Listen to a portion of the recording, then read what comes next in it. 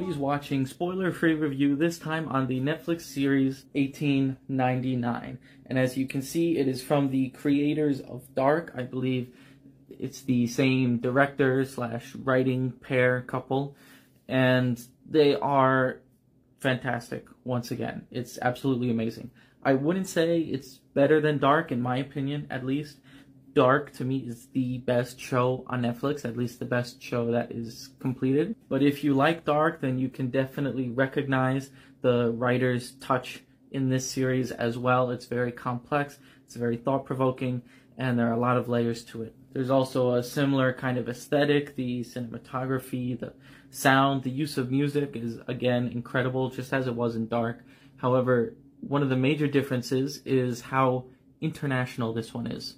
Now, it mostly takes place on a ship, and despite the first poster that they released here, this one with this big triangle, which leads to a hole, and it looks like the ship's about to fall in the middle of the ocean, a lot of people assumed it would be about the Bermuda Triangle, which is, not hard to believe with this poster. It doesn't take place at all in Bermuda or its triangle, but it is very international in the sense that the cast and even the crew are from so many different countries.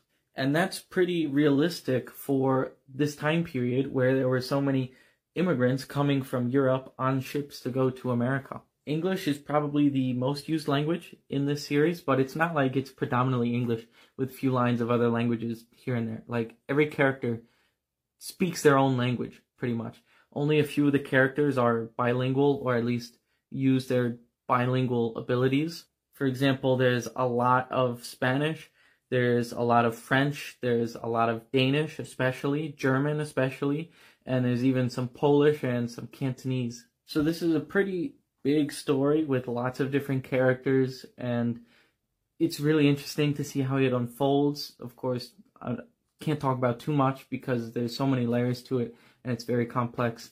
And it's really kind of starts off as a mystery, and nobody really understands what's going on, and you as the viewer don't understand what's going on, and you learn more and more as the series goes, and I really enjoy that and appreciate that. So if you, like many people, have seen Dark and loved it, then I definitely recommend it. I think you're going to like it. It's different, yet you get all the things that you love out of Dark. Again, just the way the writer created this whole story and the way it's presented. Even though I didn't like it quite as much as Dark, I'm still really excited for the future of this show. I give it 8 out of 10. Alright, and that was the spoiler-free section. Now, right before I get into spoilers, let me say this. I post that on TikTok, so if you're listening to the Spotify podcast or Google podcast or whatever, if you're listening to the podcast, the full podcast here, the beginning audio clip where I do the spoiler-free section comes from my TikTok videos, which is on my account, Woodyling, WOODYLING. I also have a separate account where I post all the reviews as well. In fact, I'm trying to post them there first now, so you can follow or subscribe or whatever to What He's Watching. Same as the title of this podcast, with no spaces, no apostrophes, just one word, What He's Watching. And I post my reviews there first, and I repost them to Woodyling because that's my main account. I just started a second one because I'm thinking maybe if I separate the linguistics and the movie stuff and kind of keep them both specialized, then maybe it'll help them succeed a bit more. But I post everything on Woodyling. That is still my main account. So feel free to like, share, subscribe, or follow that. Please go on the videos and comments to increase the engagement of the video and help make it more popular, and maybe that'll bring more attention to the podcast as well, which is really what I'm trying to do. So with that, let me get into some spoilers on 1899. And I'm going to try to make these podcasts shorter still. Of course, I could talk about this stuff forever, but I want people to be engaged. I want people to actually listen. So I'm going to try to make them shorter, quicker, and I'm going to try to come up with a format that is a bit easier to follow. So I'm going to keep it pretty simple. I'm going to do what I liked, what I didn't like, and any highlights that I want to point out. So let me go over some of the things I liked, just kind of generic things. The acting was all fantastic. The set production and design was fantastic. The locations looked great. It was filmed on a volume, which to me was something I discovered from watching the behind the scenes of The Mandalorian. So I know a lot of the Disney Plus Star Wars shows use the volume to film. The Mandalorian, I think, is kind of what introduced it to most of the world. And I believe that was like the first show that really did it. And then watching the behind the scenes special on this series, if you click on 1899 on Netflix, it'll pop up under like the 1899 collection. I believe it's called Making of or Producing, or yeah, I think it's Making of 1899, or maybe it's called Creating 1899, something like that. But it'll show up on the collection on Netflix as well. So watching that is how I found out that they used it for this series, and like everything looks fantastic. It looks like they're filming on location, which, as if you watch the thing, they say that that's what they wanted to do. But of course, with COVID, it makes it difficult to travel a whole lot and film in so many different locations. So this really helped them out, and I think it's a real game changer for shows and movies in general. And to see it start to be used in high quality productions now, I think is really cool. And you can see the way that actors and the producers and the directors and everything really appreciate the flexibility that comes with the volume. It doesn't completely replace green screens and on-set locations and stuff like that, but it is a huge help, and it is better than green screen in many situations, and it makes things a lot easier and more adaptable to your needs as well. I also want to highlight the music of this was fantastic, as it was in Dark. I believe they got the same composer to come back for this series, and the music is used to such great effect. The soundtrack, the kind of mysterious tones and everything that go on, it adds to the sense of mystery. It adds to the feeling of the ship being kind of its own mysterious entity, and everybody that comes in just giving you that. The soundtrack of any movie or TV show is so important. It kind of sets the tone and the aesthetic in so many ways, and influences you kind of subconsciously and consciously as to what's going on in the movie and in the show and things like that. So, I was in band all through school, and I really love to see how these things work, how the music is made, and how it's used. And I think everybody in general, loves music, and to see how it's used to such a great effect in this series is fantastic. And getting into the plot itself, I think it's fantastic. I don't have all the answers yet, but I don't expect to. I expect they're going for probably 3 seasons or more with this series, and I think it does a great job to set up the future, and I'll get onto that later. But let me just talk about the plot in general. To go from starting as like a mystery at the beginning, thinking it's just a period mystery in 1899 on a ship, like everything seems more or less kind of normal. There are some weird things that aren't really explained, and of course, once they find the Prometheus, the other ship, it starts getting more and more mysterious. And you're also at first wondering about all the different characters. Who are they? Where are they from? What are they doing here? Why they all seem to be kind of escaping from something, or they're not all there with genuine intentions and stuff like that. But I think it evolves really well. So it becomes still mysterious throughout the whole show, but it's less of a period mystery, more science fiction, more as you realize more and more that, oh, this isn't real. Is this a dream, or are they implanting memories? Or then in the end you realize it's a simulation. Then that's when you realize kind of what's going on. You still have so many questions, of course, because you're like, why are these people trapped in this simulation? And what are they doing there? How do they get out? Can they get out? And stuff like that. But you understand that it's not just a creepy ship, right? Of course, it then gets replaced by a creepy spaceship, but I think that's really clever, and I'll get into some of my thoughts about that later. But it evolves is the point I'm trying to make here, and I think that's great. So it keeps you guessing, but it also keeps the story moving forward. So now let me talk about some stuff I didn't like. There's not a whole lot I didn't like. There are two things that I kind of want to mention here. At first, the use of so many languages, and it's also something I like, but it started off as something I didn't like because it just seemed almost distracting to have so many different languages in it, and it seemed like, how are they gonna have all these characters interact and communicate when they don't understand each other? And of course, people can communicate to a certain extent with body language and context clues and stuff like that. And a couple characters are bilingual with certain languages, which kind of helps everyone tie things together just a little bit. But it's it almost seemed a little distracting at the beginning, and it almost seemed like they were adding in all these languages just to say that they have all these languages. But as you get used to it, as you understand the characters more, and as the characters understand each other more, and like I said, they communicate with body language and things like that, it becomes easier for them to communicate, and it becomes easier for you to understand how they communicate. And it's never so much, it's not like everybody understands everything. Like, there are very clearly parts where people don't know anything that the other person's saying, and they're both kind of having their own conversation, even when they're speaking face to face, because they just don't understand each other's words. But they do kind of understand each other's emotions, and I think that's kind of the important part.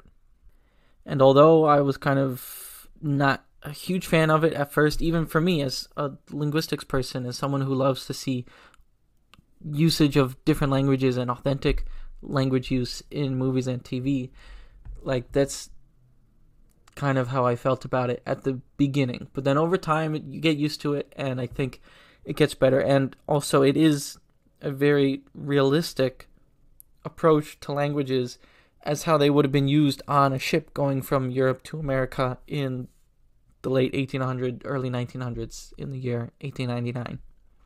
There would have been a lot of people from all these different languages that couldn't communicate with each other. And if something crazy happened on the ship and they all had to come together for various reasons, such as in the show, then that would be maybe how it really happens.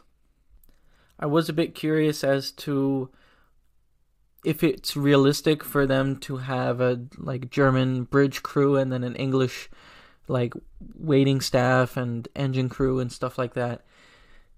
It seemed weird to have people that couldn't really communicate with each other that easily. Obviously, the captain speaks English and German, and a couple of the other officers do. But, most of the crew didn't speak both languages, so it seemed a bit weird, and I don't know if that was realistic, but of course this is science fiction, and then as you realize more and more that this isn't a real world, then it makes more sense. And when they revealed that the company that bought the ship originally was German, and then another company bought the ship that was English, and they kept the bridge crew, that kind of made sense to me. I don't know if that's something that really happens in the world of ocean liners and ships in general, but that's how it seemed to me. I was like, oh, that's my explanation for why there's a crew with two different cultures. So yeah, like I said, that was something I wasn't too crazy about at the beginning, but I think I learned to appreciate it and understand it, and I think in the end, it makes it great to see these things come together and to see how, in a real world sense, how streaming services, and Netflix especially as the platform that kind of made streaming popular, has given people access to so many other countries of media. To see all these German, all these Korean, Spanish, Brazilian shows and everything that I normally never would have seen because of the language barrier, because it's from another country. Maybe it's never distributed in the United States. You don't really have the opportunity to see these things so much, and you didn't before.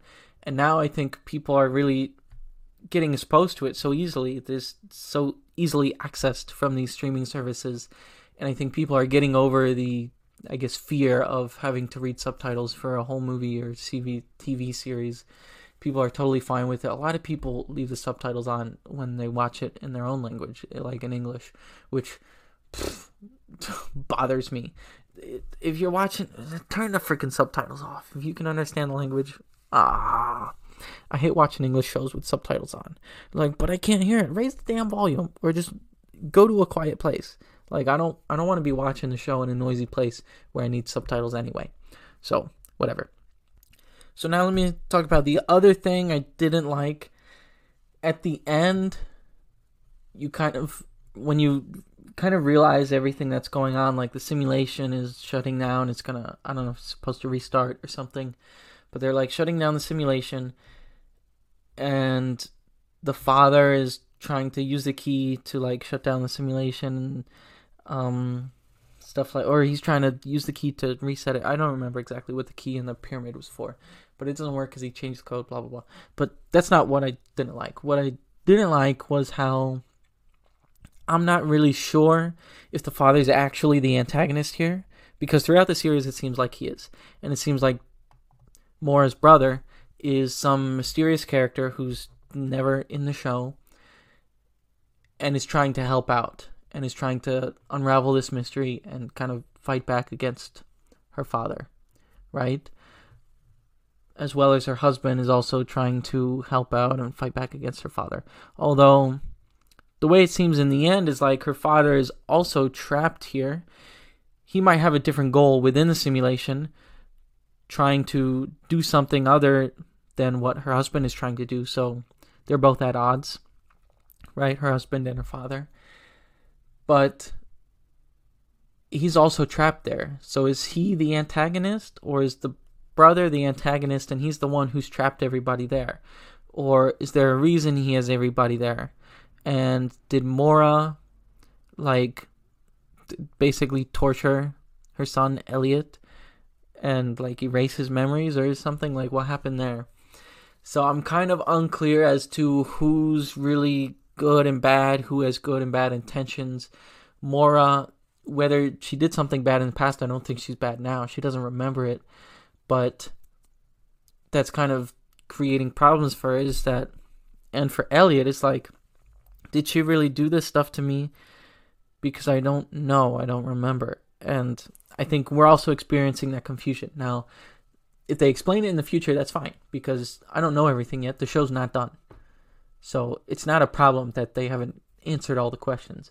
But it just seemed to me like it was there was a lot going on there. A lot that was unclear to me that I would have liked to know by this point. But now my thinking is her father doesn't have the same goals as her and her husband. Well, she doesn't really have any goals. She just wants to understand what's going on, I guess. But her husband, I'd like to think, is the protagonist. And her father seems to be an antagonist throughout this season. But he's also trapped in the simulation because of her brother, which seems to be the big baddie, the overarching antagonist, I guess. So I'm anxious to see where they go in season 2 and how they deal with this, and who's really kind of controlling everything, pulling the strings and stuff like that, and if her father is going to help her out, or if she's going to help her father turn against the husband or whatever. So it's all a bit unclear at this point, and I think it's meant to be that way because it is still a mystery. But yeah, it seemed a little too unclear for what I would have liked, but I think they will explain that in the future. So now to talk about some highlights. Of course, I mentioned the language use. I think it's really cool to have such an international cast and crew as well behind the scenes working on it, and to kind of like accurately represent where all these people would be coming from. However, to see how it plays into the future will be really interesting. And one thing I want to mention is we noticed how the name of the spaceship when Mora wakes up is also the Kerberos. So it's the same name as the ocean liner. So that gets me thinking, well, obviously they're heading somewhere, right? They're on a spaceship. It's not just floating nowhere. And they didn't show it orbiting the Earth. So it wasn't just on a space station. So it seems like they're going somewhere. And my thinking is, just like the ocean liner, they're trying to look for a new world to start a new life. So maybe, classic dystopian ruined Earth future. Something's happened with Earth, they need to leave, and they're looking for a new world. And that would kind of make sense to me as to why everyone is in a simulation, because maybe they're in, whatever you want to call it, cryosleep, hibernation, the long suspended animation technology from science fiction. But they all seem to be trapped and forced in this simulation, and they don't want to be there, and they don't know why they're there, and they've had their memories erased and stuff.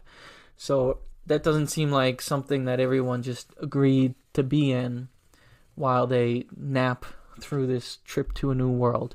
So I'm curious to see how they develop that in the future. And I think season 2 could be really good, because I love space, I love science fiction, I love spaceship stuff. So if the next one takes place on a spaceship and this kind of all happens again, that would be really cool. I'm thinking maybe the people still in simulation will, I don't know if they're still trapped in like that place with all the archived ships, or if they're going to be in like a restarted simulation and try to figure out everything from the beginning again, but maybe some different characters will be there and know a few different things, right? Maybe someone will remember a bit more about it this time. Meanwhile, Mora is in the real world on the spaceship, trying to figure out what's going on, trying to figure out what her brother's doing, what her father was doing, and how to kind of solve all of this and put everything back to the way it was. I'd also like to highlight the use of devices, gadgets, machines in this is something we also saw in Dark, and this kind of motif appears again. So it has these similarities, this kind of aesthetic that carries over from Dark. And I think it's really cool. So you have these devices like the pyramid, the husband's device that he puts in his pocket, the devices they use to like encode the simulation and stuff like that. And the other device of the machines, like the one in the engine room, and which seems to be like a real kind of heart of the machine. And just like the time machine and stuff like that in Dark. So I appreciate that. I like it. And it's a cool little thing to have that reappears in this series again.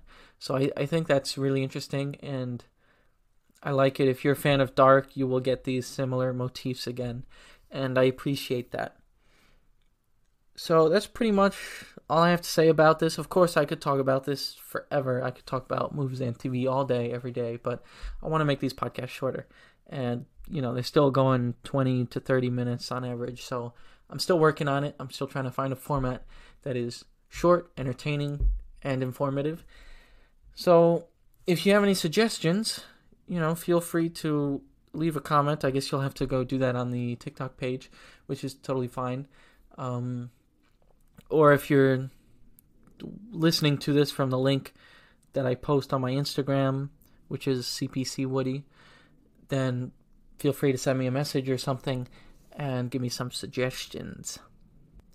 So that's it for this episode. Of course, please like, share, subscribe, comment on the videos, the podcast, on TikTok, Spotify, Google Podcasts, Instagram, and that would help me out a whole lot. I don't put them on YouTube anymore. Nobody was watching the YouTube videos anyway. So, yeah, if you're listening on the podcast, then thank you. If you're watching, well, the only place you'd be listening to this would be on the podcast. But if you're listening on the podcast, please go like the videos on TikTok or Instagram as well, and help me spread the word and share, get it out there for the world.